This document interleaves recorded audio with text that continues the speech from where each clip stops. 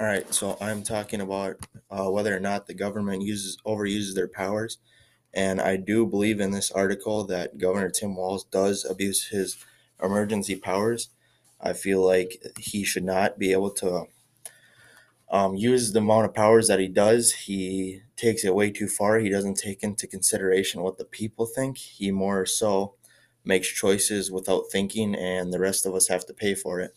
Like the Tax Act, now we're paying higher taxes, or people are losing their jobs, or the mandatory mask. Not everyone feels that it's mandatory.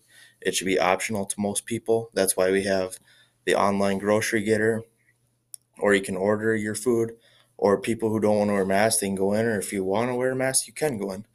But it shouldn't be his choice what everyone else does to a certain extent.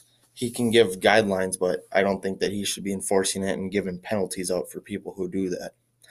I also believe that other states have been overusing their powers too. I know South Dakota, they were one of the last ones to put in their say in whether or not they should wear a mask, and they're not doing as good as we are. They have less cases than everyone else, and it shows that I wish people would force a make their own choices and let the government stay out of it there.